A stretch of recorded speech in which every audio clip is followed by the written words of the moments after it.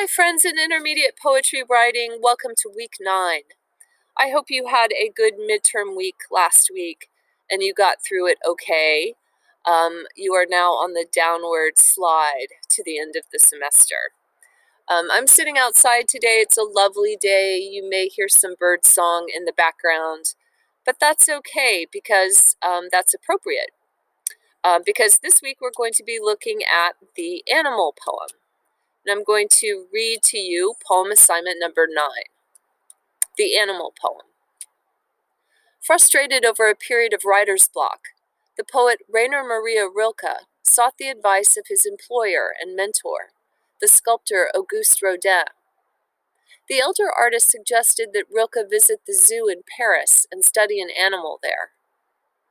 Why don't you just go and look at something? For example, at an animal in the Jardin des Plantes, and keep on looking at it till you are able to make a poem of it.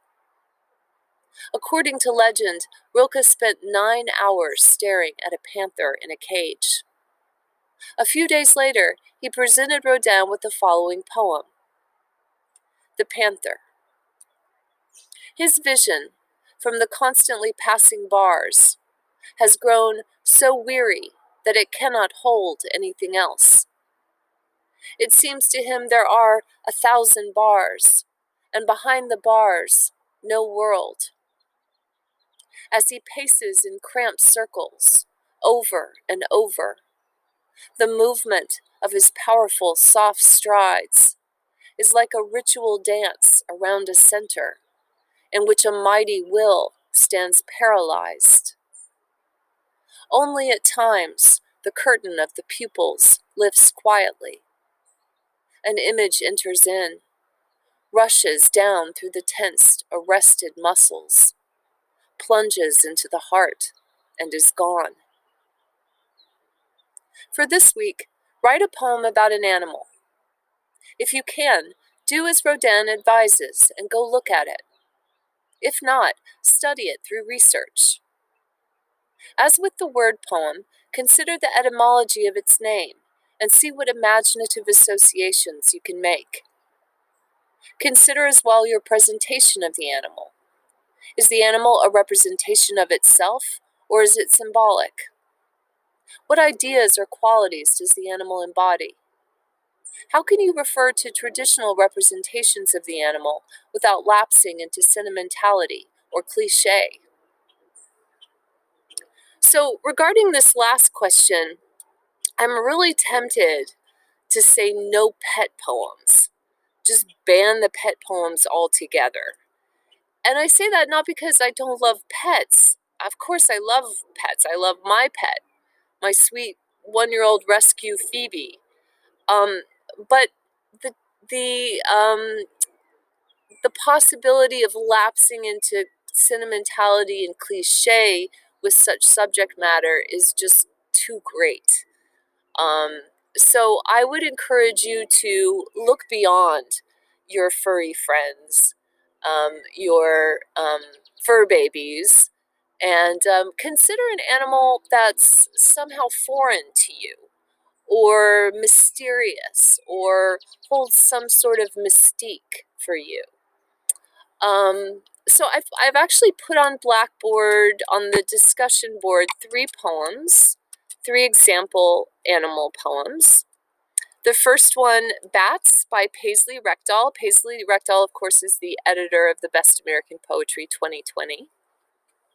And her poem, Bats, I would say this is more of a symbolic representation.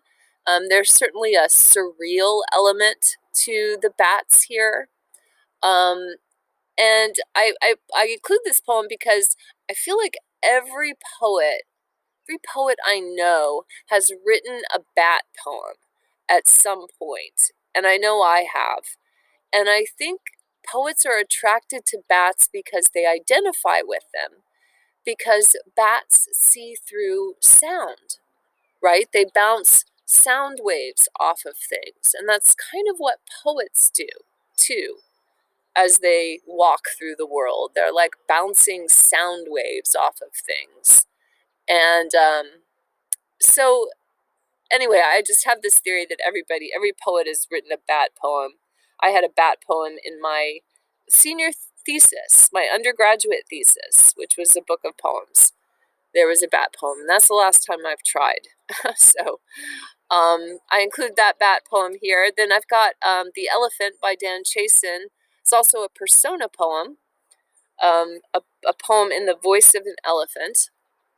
And finally, The Octopus by James Merrill, which is the oldest of the three. That's actually from like the 50s, 1950, 1951, 51, I believe. And I included that one because I love this octopus poem, another symbolic representation. But it also makes me think of this wonderful documentary that I just saw on Netflix called My Octopus Teacher. If you haven't seen that, you must check it out. Check out that documentary and then read The Octopus by James Merrill. This octopus, his octopus is kind of menacing. It's kind of a threatening character. So there you go, 3 examples. What will your animal be? What are you going to be researching this week? Which animal? I'm going to read to you. It's not an animal poem per se, but it's like the closest thing I have to an animal poem in my new book. And it features an animal who is actually inspired by Rilke's panther. So as I was writing this poem, I was thinking consciously of that poem, The Panther by Rilke. And I actually later wondered if maybe I should include a note in my manuscript about it, that it's after that poem. And I asked some friends and nobody else seemed to think it was obvious. So that just goes to show you how sometimes things that you think are obvious in your poems are not necessarily obvious to your readers. So this poem was written after the 2016 election, and I was thinking of that image of the panther, Rilke's panther, because I felt like that image represented what I was feeling at that time, that anger, that sort of repressed anger and frustration and grief and rage and just all of these emotions that I felt, I don't know, empathy, I guess, for that tiger, that panther pacing in his cage. I could feel those emotions in me. And I substituted Rilke's panther for a Bengal tiger in my own poem. So it's a sonnet, kind of like a sonnet. It's sonnet-like in that it's 14 lines. And it's called Like Running into Hillary Clinton in the Woods. Some poems just won't let you go. The way grief finds you where you least expect it. In freeway gridlock, for example. Or while watching your kids spin on the tilt-a-whirl. The golden thread of their laughter woven into sunlight. Some poems, like grief, like anger, seethe just under the surface of your being. A Bengal tiger pacing in its cage. Its strides a portent, an omen. Nothing, you believe, happens for a reason. There is no grand design or fate. And if that poem really wants to be written, it will pop out from behind a tall shrub or tree and shake you just a little, the way some dreams shake us from sleep.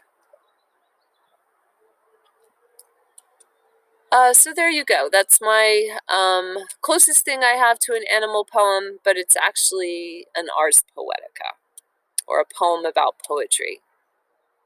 But again, that image of the panther seemed to represent what I was feeling at the time, right after those raw emotions, right after the 2016 election. And I knew I had to get it into a poem somehow. So I hope you enjoyed this week. Write well. I'll look forward to reading your work, and I will talk to you next week. Bye-bye.